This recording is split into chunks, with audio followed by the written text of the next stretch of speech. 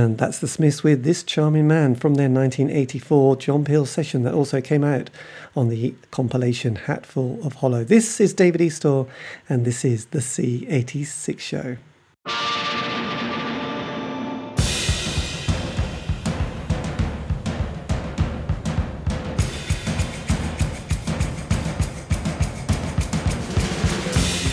Welcome once again to another thrilling ride of life. As always, I'll be bringing you songs you know, some you don't, and some you should.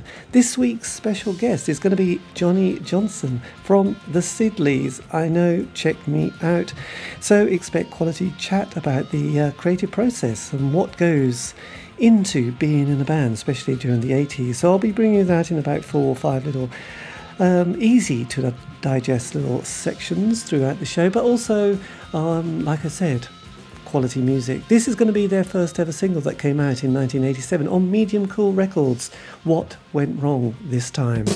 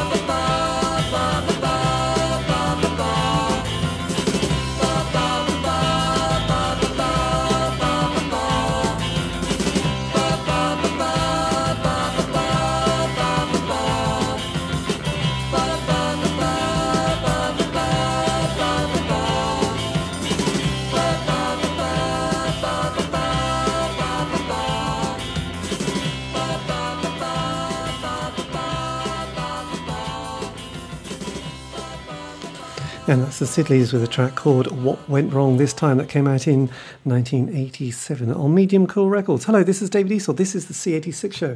And if you were paying attention, you would have heard me mention that my guest this week is the lead singer and songwriter of the Sidleys, Johnny Johnson. That featured also on bass Andrew Brown, drums Phil Goodman, and also on guitar Alan Kingdom. So I've got this interview with Johnny Johnson that I only did a few days ago. So I'll be bringing you that in, like I said, about 4 easy to digest little sections throughout the show. I'm going to play another track and then the first part of the interview. This is going to be, I do believe, he says, looking down, Sunshine Thuggery, that came out on Sombrero Records. I hope you're paying attention because I will test you at the end of the show. Anyway, take it away.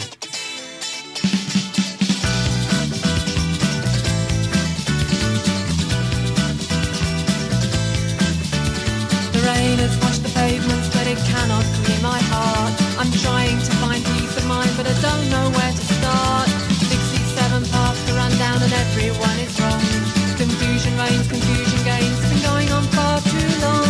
Sometimes I just want to write you letters every day. There are 600 things of gross importance that I have to say, but my world's weary, I've nothing left to give. And sometimes I just want to be left alone to live. I've got a bit of a thing about you. I've got a bit of a thing about you.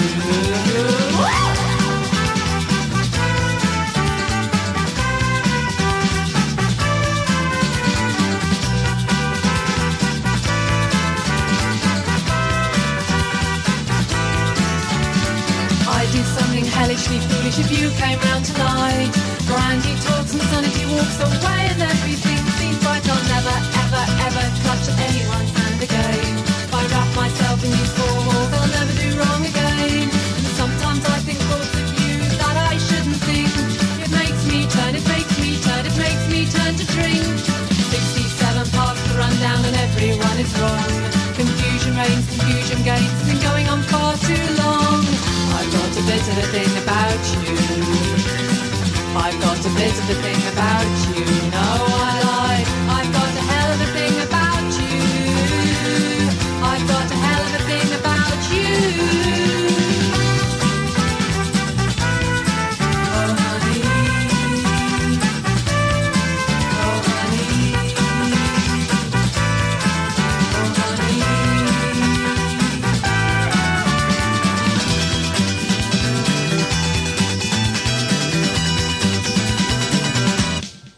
There you go. That is the Sidleys with a track called Sunshine Thuggery that I've just realised was produced by the one and only John Paris, who went on to work with lots of other people, including PJ Harvey. So there you go, from 1988. Anyway, this is David Eastaugh. This is the C86 show. A little bit later, I will tell you how you can contact me. I know the excitement is building, but this is going to be the first part of my interview with Johnny Johnson from the band, where we talk about those early days and, yes, to give us some background of what those times were like. Johnny, take it away.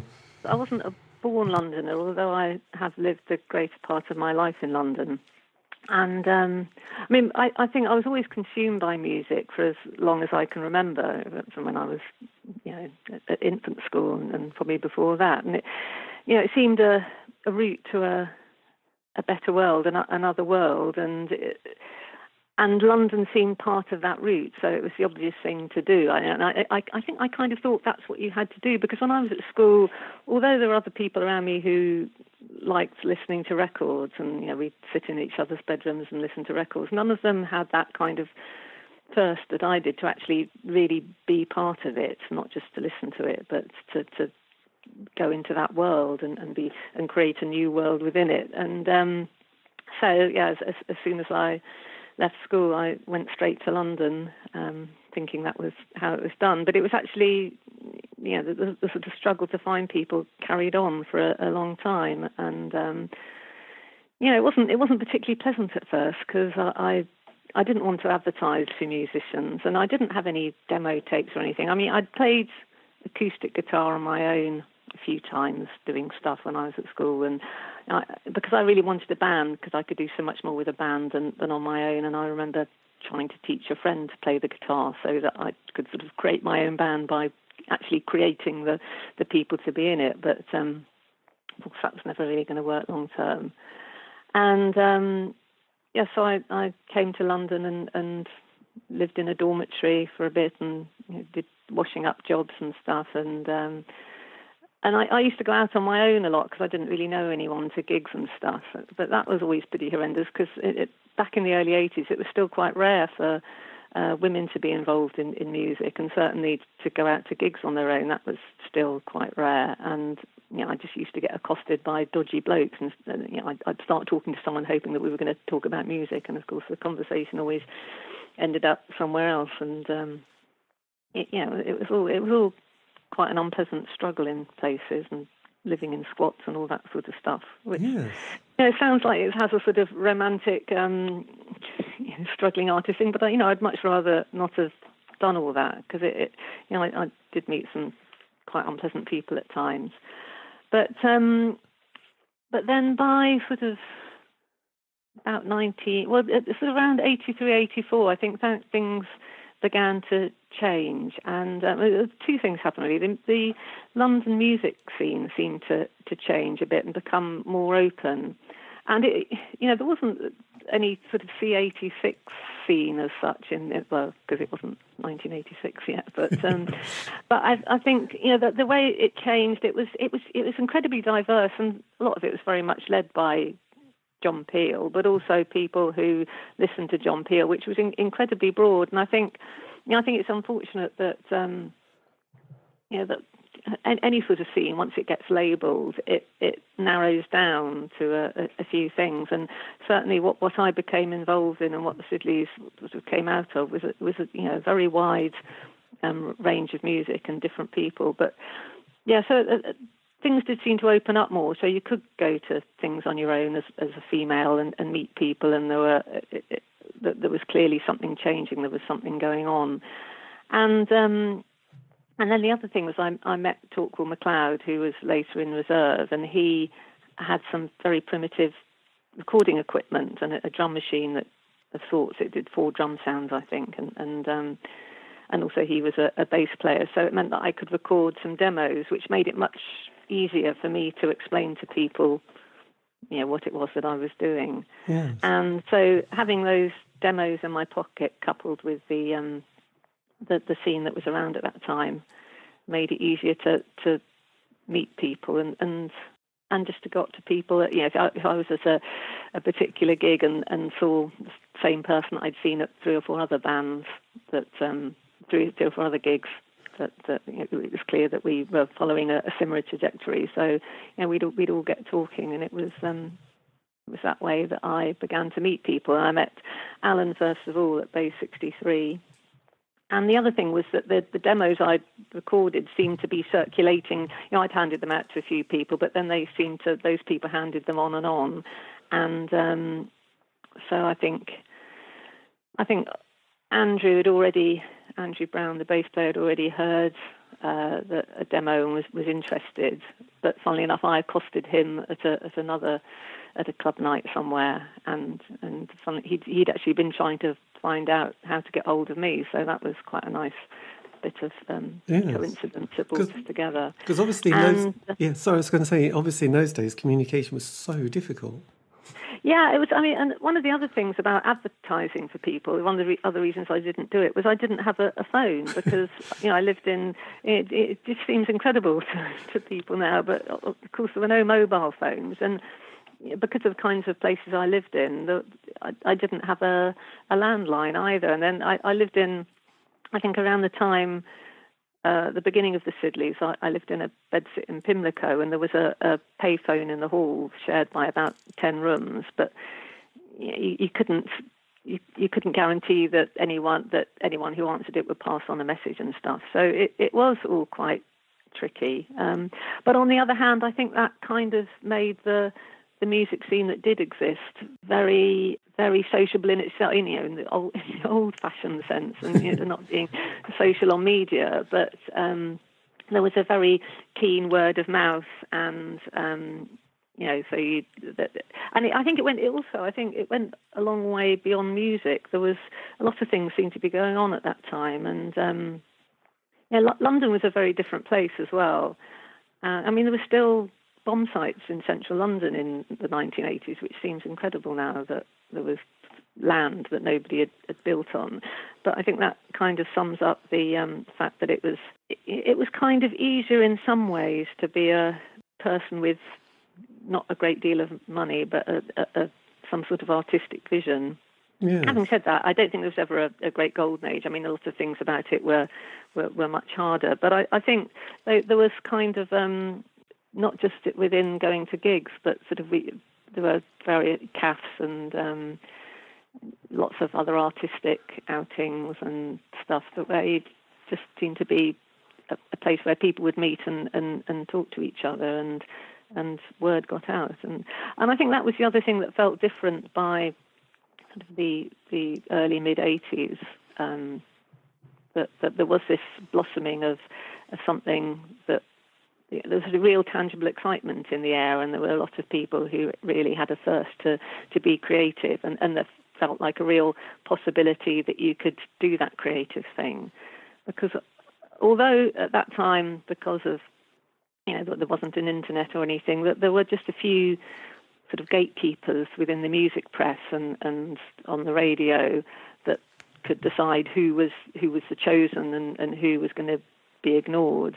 And so people did their own thing, obviously starting from punk and even before that, creating their own records. But I think it became what happened in the early mid-'80s was it became much broader, and there were a lot more different things going on here. It was no longer just about punk; it was about all kinds of stuff, and that very tangible feeling that you could go out and do things yourself, and you could change things and create a world. Indeed, the excitement of creativity. There you go. That was the first part of my interview with Johnny Johnson from the Sidleys. I've still got several more to go. Anyway, this is David Eastaugh, the C86 Show. If you want to contact me, we always love your messages, as long as they're kind of positive and groovy. Otherwise, don't bother. You can via Facebook or Twitter. Just go to @C86 Show, and it'll be delightful. Anyway, I think we should have another track by the band. This is a John Peel session. This is a track called Something Almost Brilliant Happened Last Night, written by Johnny Johnson.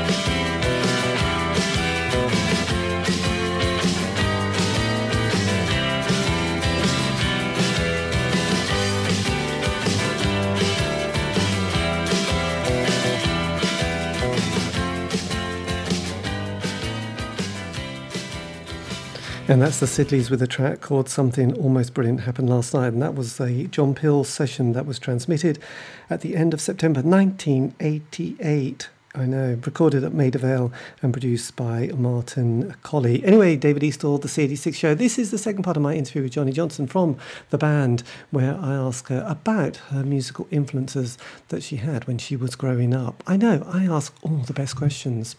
I'm so predictable. Oh, tricky. I mean, it was really very, very wide. I mean, I liked, as I said, I played acoustic guitar, so I liked a lot of folk music, but I also liked really, I'd listen to John Peel and, some of the earlier punk stuff, and, that seemed exciting. And then, but I also liked a lot of psychedelic stuff. I liked the whole, at that time, it seemed like that there was a story in terms of pop music that began in about 1956 and had a clear trajectory through Elvis and then into people like the Beatles and psychedelia, and then on into punk, and it seemed very linear, but those things also seemed quite separate, and I think it was quite. I had this wide love of different things, and to try and combine them all seemed difficult. There was this idea that you had to choose which you were going to follow, I think, and the 80s was a very tribal time where you had to decide which tribe you were going to be in. But I think, again, that can be traced back to 1970s and the 60s, and the way that the clothes you wore were very tied to a particular type of music. And so I sort of struggled with what I liked and where I felt I belonged. And I think what happened in the early mid-80s is that all those things started to come together, and it didn't matter so much. You could come from anywhere. Yes, and also that probably doesn't answer your question, actually.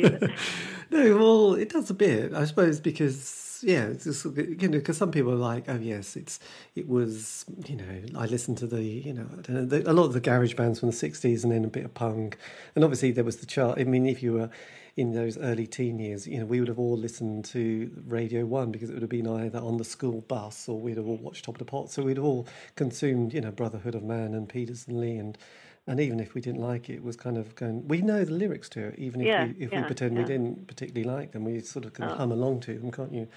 I think that's absolutely right. Yes, but I think by the time I got to, we were all sort of led and informed by Radio 1, and there was a lot of good stuff on Radio 1 back then. And but I think by the time I was probably about 14, I began to realise that there was an awful lot out there if you made a commitment to look for it. And I think that was another thing that was quite different, is you had to really make a commitment almost to be an outsider, because you couldn't dip into that kind of music. You had to actively seek it, which meant that you were going to, a lot of people, just because of the way you might look or the places you might go to, it was a...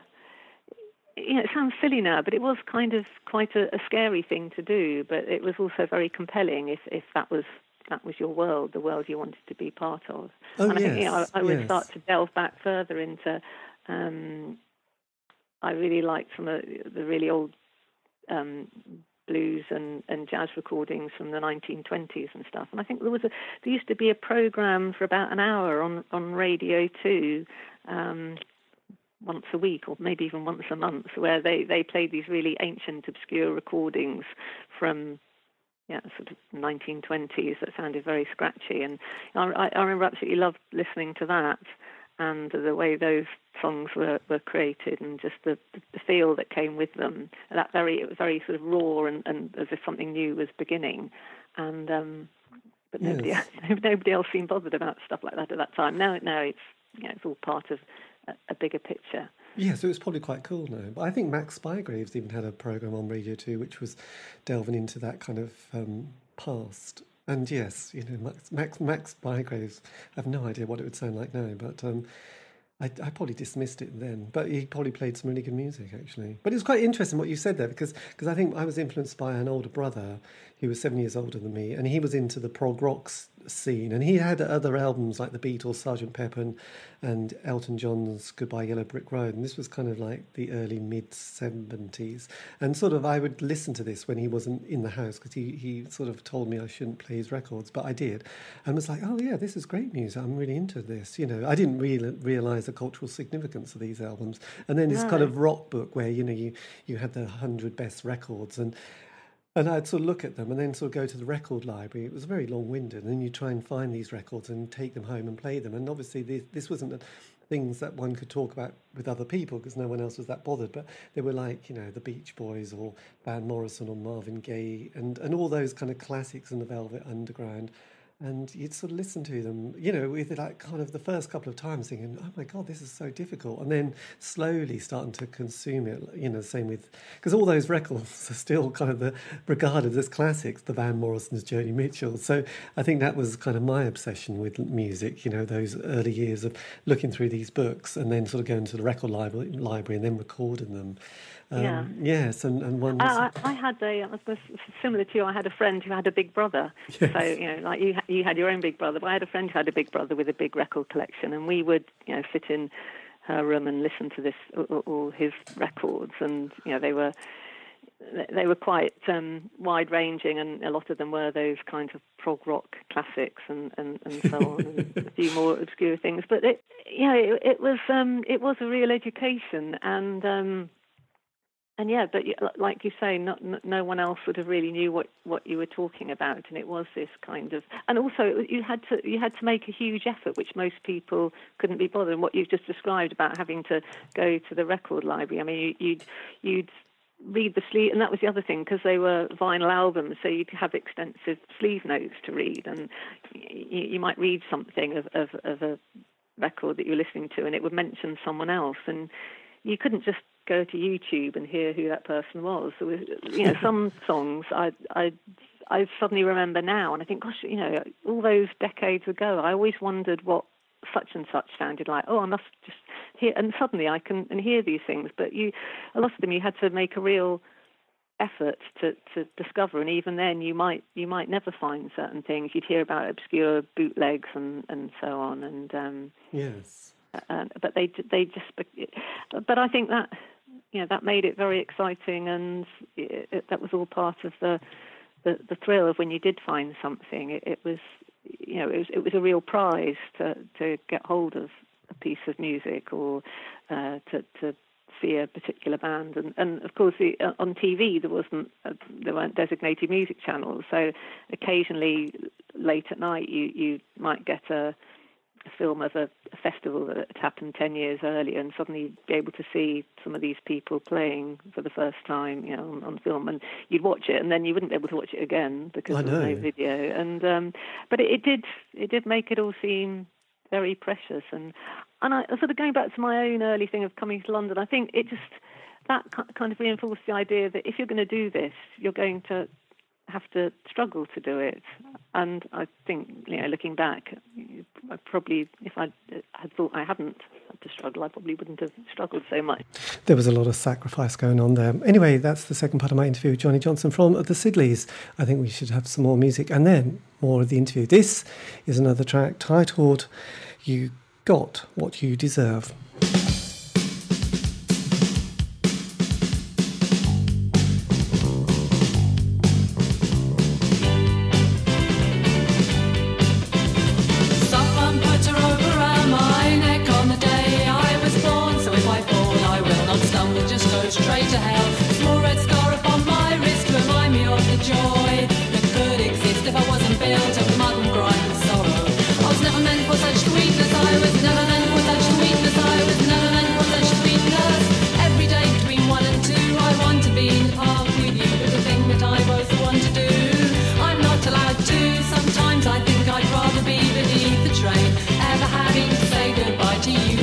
But you get what you deserve. I was never meant for such sweetness, I was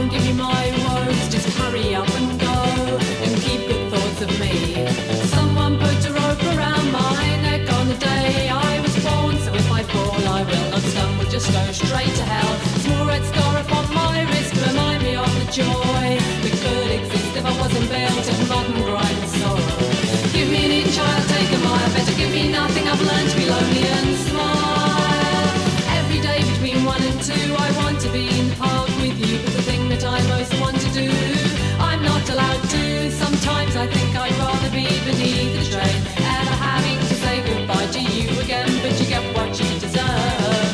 Be strong, be silent, be strong, be silent, and I'll be strong and silent. I came so close to happiness, I came so close to happiness, I came so close to happiness, it makes me cry. You get what you deserve, you get what you deserve, you get what you deserve, you get what you deserve, you get what you deserve, you get what you deserve.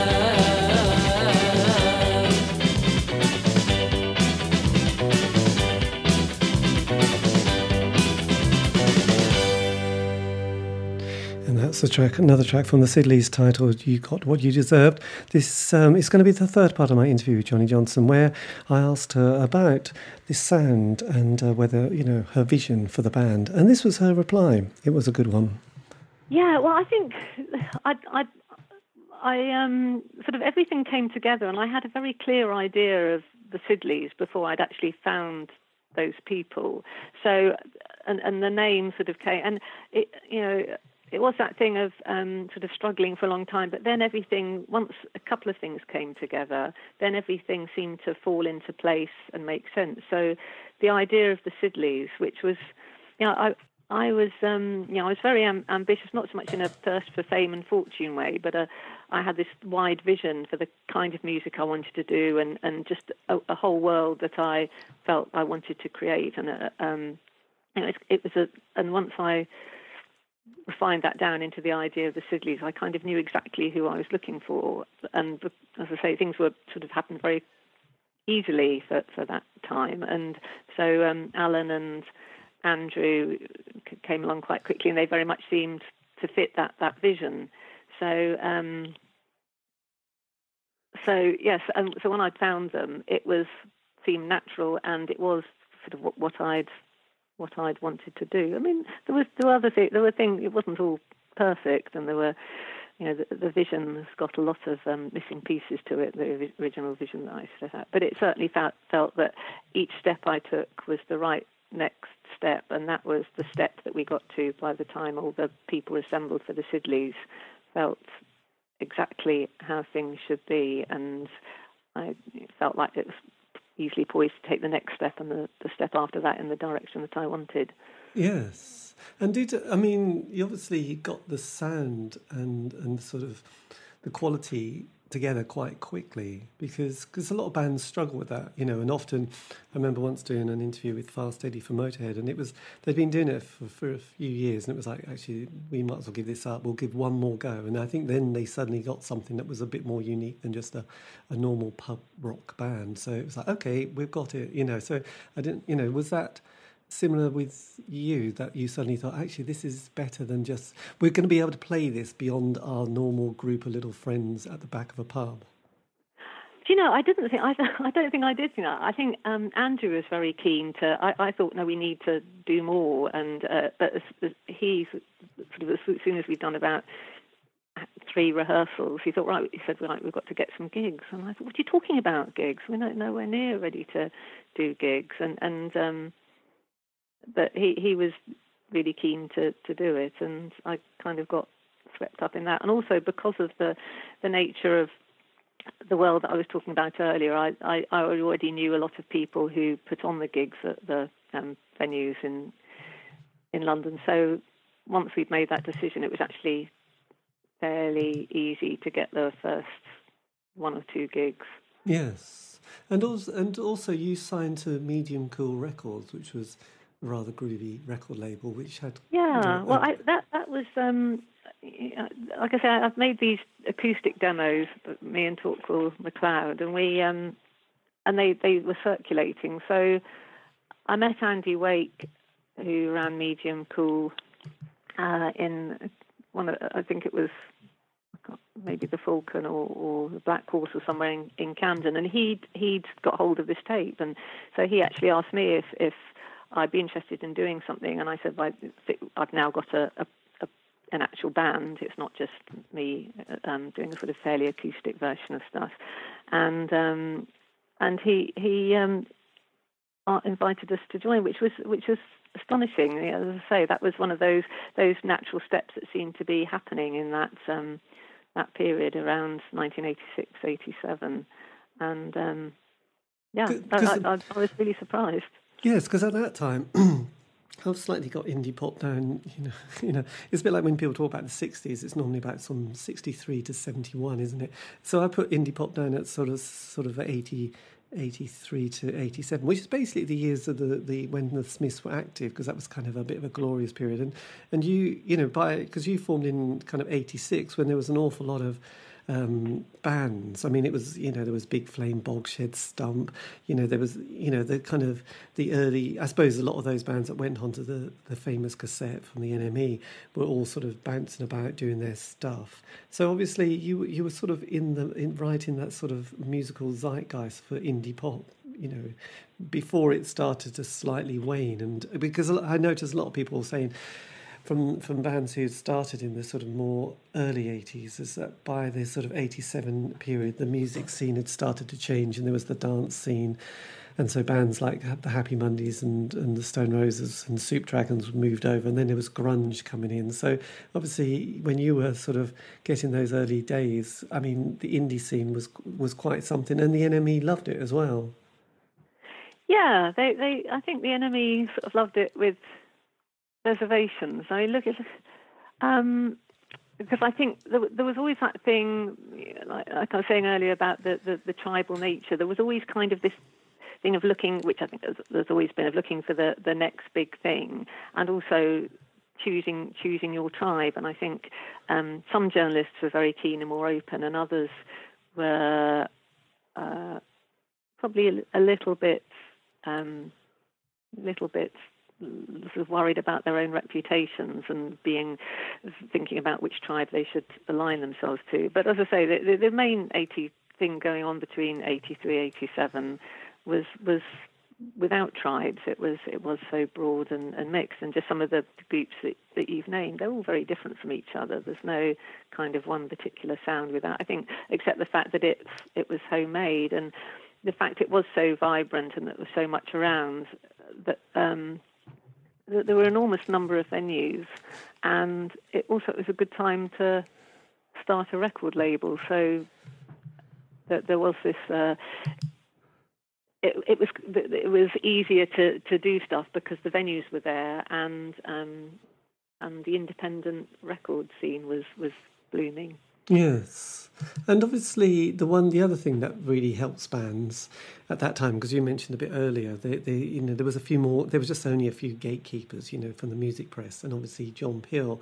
And I think if you didn't manage to get one of those, like there was Melody Maker Sounds, NME, and then there was obviously John Peel and various other evening DJs. So if you didn't get anything on that scene, you were just going to stick to the pub, and your 15 friends going to come and see you. But obviously John Peel picked up on the band as well, so that must have been fantastic, because you did sessions for him as well. Yeah, that was wonderful, because like most of us, listening to John Peel was, it wasn't something if you cared about music, it wasn't something you did as the radio was on in the background, you did something else and he was on. Listening to John Peel was a sort of active commitment that you were joining in with something. So I would listen to John Peel with a blank cassette in the machine, recording songs, not which if I did have the money, I would always buy the records, but I was a very poor person in those days, so I didn't have money to buy many records. And of course, a lot of things that he played weren't available. There were, people often played John Peel sessions before they'd released a record, or some records were very limited pressings of about 1,000 on some, kitchen table industry label. So, and so, yes, there was this sort of active commitment to John Peel, which just opened up a huge range of things to so many of us, and so then to actually be part of, instead of being a committed and active listener, to be someone who was involved was brilliant. But again, Andrew, like being committed to gigs, he was he felt that we should accost John Peel, and we went to, I think we went and hung around outside the studios at Radio 1 in the evening waiting for him to turn up with our demo. And, I felt, that wasn't my kind of thing, really. I felt rather embarrassed by it all. I'd rather have waited for people to come to us. But, we waited down. I think it was probably on the second evening that we actually saw his car turn up, and we went over and introduced ourselves, and as he got his records out of the boot. And that was just a magical moment, sort of seeing him turning up in his car, turning up to work and getting all these records out of the boot of his car, which is what you would have hoped John Peel to do. But there's always a worry, isn't there, when someone like that is a complete hero, that it might not be like that. But yeah, he got them all out, and we handed him our demo, and he was really nice and friendly and interested in what we were doing. And looking back, he must have met so many people doing that kind of thing. So the ability to manage to retain that enthusiasm was very warming. The legendary John Peel there. Well, not there, because that was Johnny Johnson talking about John Peel, but you know what I mean. Anyway, that was probably the third part of my interview with Johnny Johnson. This is going to be another track by the Sidleys, titled Love with Blood, and then more chat.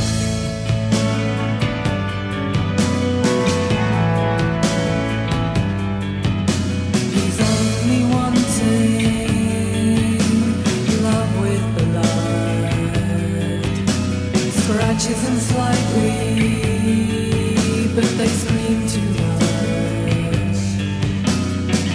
Still craving inky fingers, his words are milk and stone.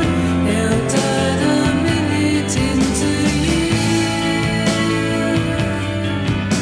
Caress my bones and leave my flesh alone. There are much warmer things to take home. Still craving inky fingers, his words are milk and stone. He'll turn a minute into years.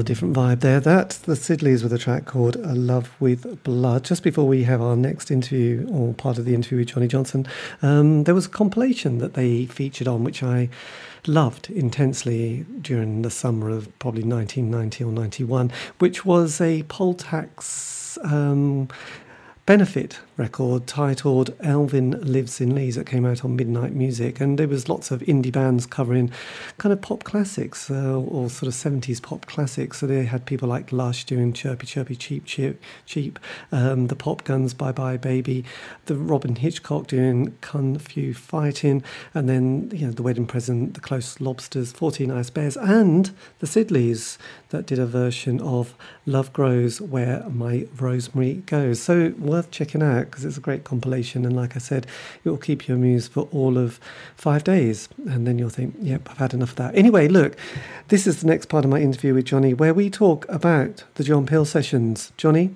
take it away. You suddenly realise what the possibilities are, and it in a way, with those John Peel sessions, that was the sound that I'd had in my head that I wanted. And when you've got those kinds of producers and equipment, not only do they have the ability to create that, but that instant understanding when you sort of talk about what you want to do and the sound that they find it instantly, unlike other demos and things that we've made, which are nice to listen to now, but at the time, so they weren't quite what I was aiming for, and I didn't really know how to get it. But when you're working with people who have that technical experience, that it's nice to be able to align your own vision with the people who are turning the knobs and buttons.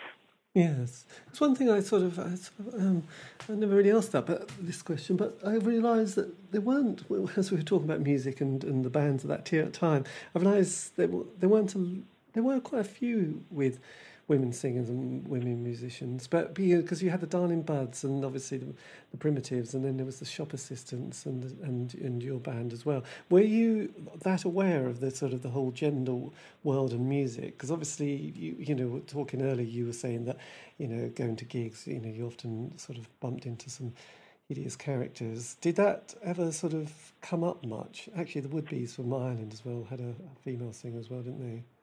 I think that was the thing. By that time, it had become much more open, and that's what made it easier for the Sidleys to finally come into being, was that women were at gigs, and it was okay to go to a gig on your own as a female. At the time, right at the beginning of the 80s was when it felt a lot more alienating. And I even remember when I was at school, when I was about 16, there was an incredibly cool girl in the year above me who she was one of these people that everyone wanted to impress and be like. And I remember one day she loved music, but she wasn't in a band or anything. And I remember her one day saying, if I'd been a bloke, I'd have loved to have been in a band. And I just remember thinking at the time, gosh, if for her it's something she can't do. But then also, it also gave me a slight feeling of power, because I thought, well, she might be cool, but I'm going to try and do this somehow. But it did still feel that gender was a huge issue, and I think going back to the sort of things we listened to in the 70s and all those Big Brothers albums, they were they were mostly men, and the women that did turn up on those albums in Big Brothers record collections, they seem to have quite a narrow place. I mean, the people just like Grace Slick in Jefferson Airplane stood out, and also I remember when I saw Susie Quatro on Top of the Pops, it was just brilliant, because she was actually, not only was she in the band, but she was holding a guitar, and she was just in her leather jeans and stuff, rather than a long frock, and she didn't have sort of long floaty hair and stuff, and that was once punk came along, then you had people like Polly Styrene and Susie and stuff, and you didn't have to be the floaty girl. But it was something that growing up there was this gender thing of what was permissible for girls and wanting to break out of that, but then also feeling that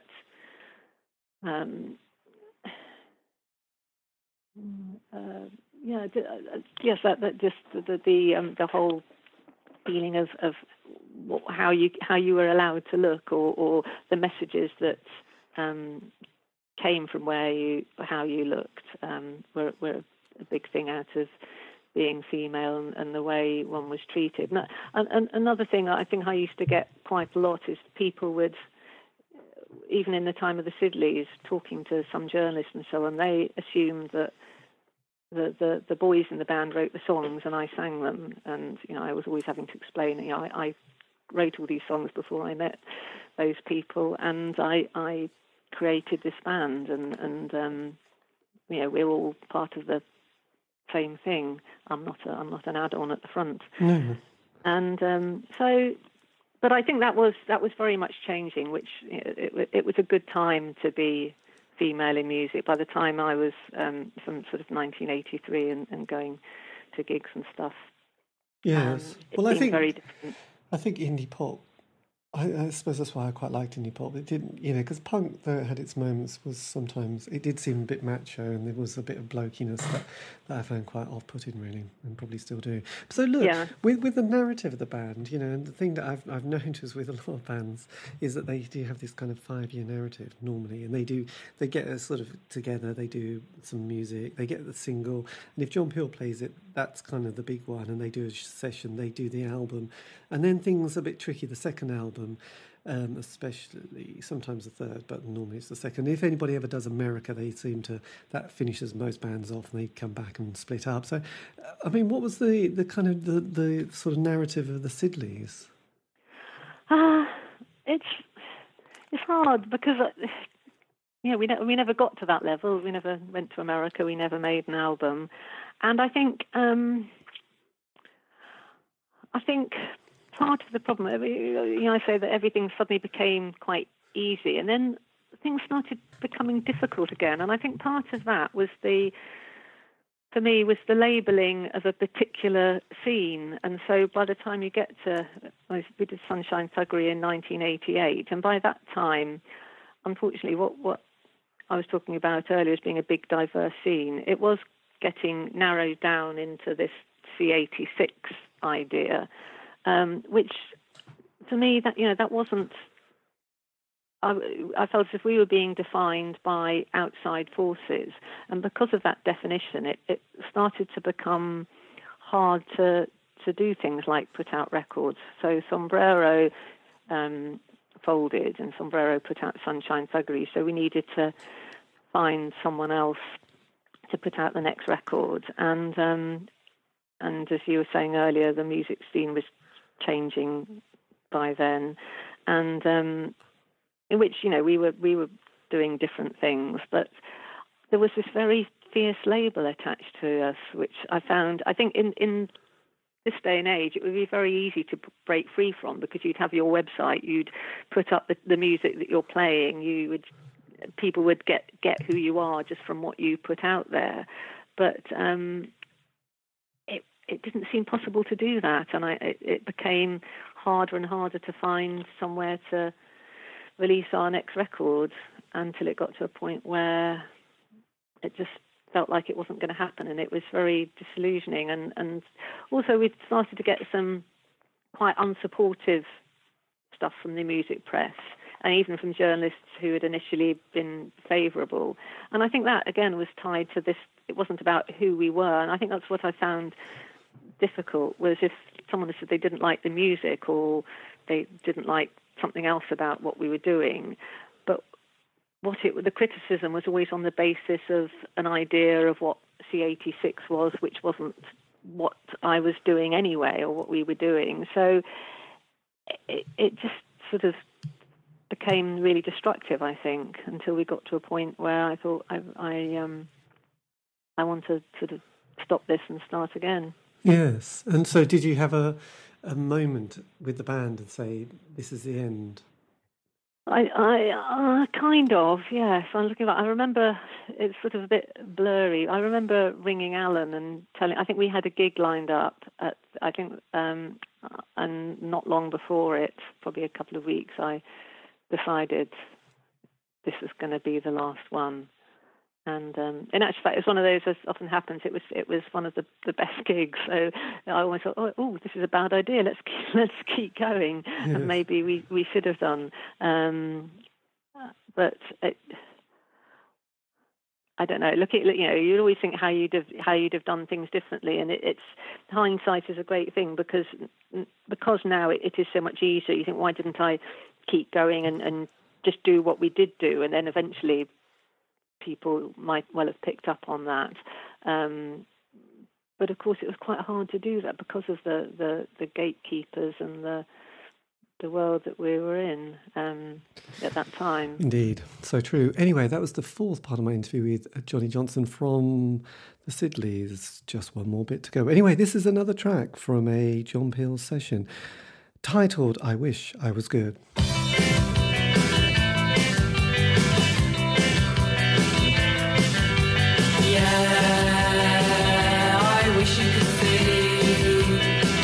That I really could shine, I wish you could see.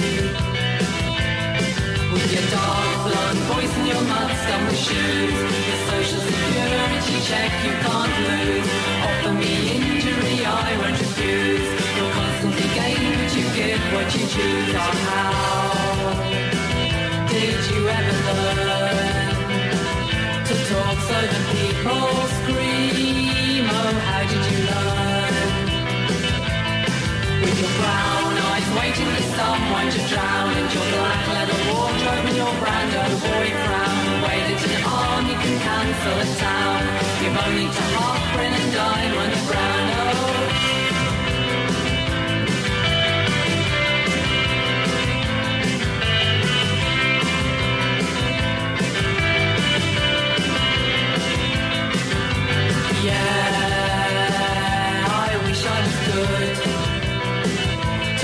behind all false dreams, I wish I was good.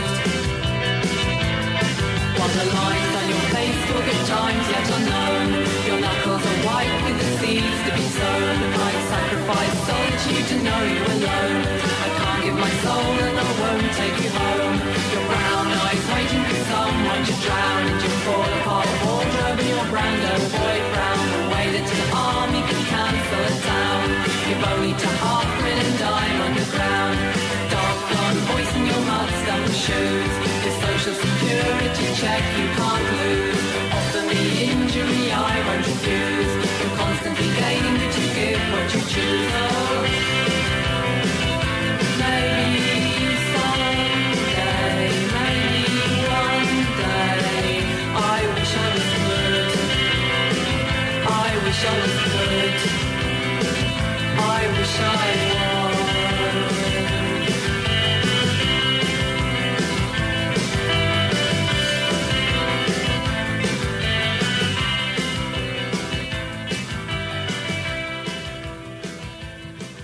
Yes, it does finish very abruptly. That's the track titled I Wish I Was Good from a John Peel session many decades ago, and some fantastic lyrics throughout that song, especially like the one, Social Security Check You Can't Lose. I don't know why, it just brought a smile to my face. Anyway, this is David Eastaugh, this is the C86 show, and this is going to be the last part of my interview with Johnny Johnson from the Sidleys, and this is where I ask what she would say to her 18-year-old self. Tell us what you would say, Johnny. I think the best thing is that classic old bit of advice that you're told all through your life by parents and people, that which is just, you know, be yourself and remain true to your vision, and don't listen to, because I think if I had just kept going with my own vision instead of you know, when you're getting a lot of negativity, it's actually quite hard to find your way through, and then you do start to think. I mean, I think one of the things about the scene in the 80s was it was the first time that I felt, because there were a lot of like minds around, I felt 100% me, and it was the first time that it didn't feel as though people wanted me to be more like someone else. And then as we got near the end of the 80s, I had that feeling again that people really wanted me to be someone else, and wanted the band to be someone else. And I think the wisdom I'd pass on is just stick being 100% you. You know, let the other people catch up, and they will, because but it you know, it's hard to do. It can be hard to do when you feel people want you to be someone else. It's quite hard to keep being yourself and doing what's true to you. Yes. And did you manage to kind of, because the other thing is, you know, the publishing and ownership of music, did you manage to sort of keep hold of your music and sort of have an ownership to that? I think well, I have all the publishing rights because I wrote all the songs. We never had a publishing deal as such, so that all belongs to me. I think the Medium Cool catalogue was I think Andy Wake sold that to Cherry Red, which in itself was a great thing, because in the very early days before the Sidleys were formed, Cherry Red was one of those labels that I loved and would have loved to have been on. So to sort of find myself many years later when I suddenly got a royalty check for, I think, about £23.87 from Cherry Red, it was a great moment to yes, I am now on Cherry Red. Yes. So that's what happened to that. And Sombrero, I don't know what the situation is with that. I think, and in terms of who owns other recordings, I think that's one for the solicitors. Yes. That's it. Absolutely not. But it's things like this get quite muddled, don't they? But because there weren't that many people involved, it should be fairly simple, I think, in our case, because I know it can create problems. Yes, I mean, it's kind of... Well, I guess because you had a compilation that came... Actually, that's why I thought it was 2000. It was 1990 it finished, wasn't it? Because in 2000 you had an album, and I guess that's the one with all the bits and pieces that were put together. Yes, yeah. That was by the set about by the lovely Peter Handorf, who is without him coming to me, I think I met him first in the 80s. He turned up. He was travelling. He's originally from Germany, and he turned up travelling around England with a friend to go. He was a big music follower, and also ran fanzines and stuff, and was interviewing people. And I was slightly horrified when he just rang my doorbell one day and turned up saying, "We'd like to interview you," and I didn't know who on earth he was or who they were. But then years later we got in touch again, and he was putting out some records, and it was a complete joy to meet up with him again after all these years, and putting out that record was a fantastic thing to do. Yes, that is fantastic. Well, look, Johnny, that is fantastic. Well, I just kind of laughed actually because I need to go soon. Actually, sorry about this. Okay. And did you miss music when it finished? When the band, because obviously you'd been so intense in it, and it was kind of part of your DNA. Did it feel like a loss? Yeah, absolutely. And I've been trying ever since to. I don't feel it's over yet, and I tried very actively for a while after the Sidleys, but that's a whole other story. And I don't think it's over, and I'm sure that one of these days, I will do something again. I do things not publicly, but I'm always creating, and music is still a sort of a portal to another world, and a world that I want to live in, and that's part of who I am. So it's not over yet. Well, that's fantastic. It kind of always makes me smile because Amelia Fletcher, who was in Tallulah Gosh, and she's this, she's a lecturer at the UEA, and she's done quite extraordinary things. I think she's got an OBE as well, which is kind of odd in some sort of economics, but she's still got these very funny. It's not funny, but like these kind of very indie bands that she still keeps forming, And I just think it's fantastic that there's this one person who's kind of hit this, who's obviously indie pop and making music is so important, and there is this other side, which is the academic side, which is obviously pays the bills. But she still just brought out a new, another sort of 7-inch single, and I just think, oh God, that is just such a nice thing. Actually, that it's obviously just actually making music is what's important more than anything else. Yeah, she's a great person actually, and very it's wonderful that kind of 100 being 100%, and I think she's a good example of someone who just stuck with being 100% who she was and who she is, and that's what we should all do, I think. I'm so glad she does. Yes, and I haven't realised just lastly that a lot of these bands have sort of started coming back and just think, actually, I might just play a gig with a few other people, like there was a member of the Brilliant Corners, Davey and Peter Aston, who was in the Weather Prophets, and just playing, an acoustic guitar in a pub. Just probably in front of about 20 people and thinking, yes, I might have been in the Weather Prophets or the, Brilliant Corners, but I just quite like to sort of still play a bit of music, but without any big baggage anymore. So that's quite extraordinary. So that's probably what, if I were to do something soon, it would probably be a lot more like that. Than I don't like, I wouldn't want to perform. A few people have asked for particular events and festivals and stuff, but I might just go back to where I first started when I was at school and get out that acoustic guitar and give it a go. Do something that way, yeah. Well, we can only but hope. Anyway, that is the final part of my interview with Johnny Johnson from the Sidleys. And if you want to know any more information about the band, there is a very good website that somebody has put together that has lots of information. Also, Firestation Records. Do check Firestation Records out. They did a compilation or a collection of their stuff, sort of demo recordings from 1985 to 87, which probably covers quite a lot of it. And I do believe there was a compilation as well, or collection called Slum Clearance that came out 2001. So there's a bit of information out there. Anyway, that is the final part of my interview with Johnny Johnson. Thank you ever so much for listening. This has been David Eastaugh, the C86 Show. If you want to contact me, you can. Twitter or Facebook, just go to @C86 Show. I will be there. And it's always very interesting, exciting if you do get in touch. As long as it's kind of positive and groovy, then that's always nice. Anyway, I will leave you with another track. This is Every Day of Every Week.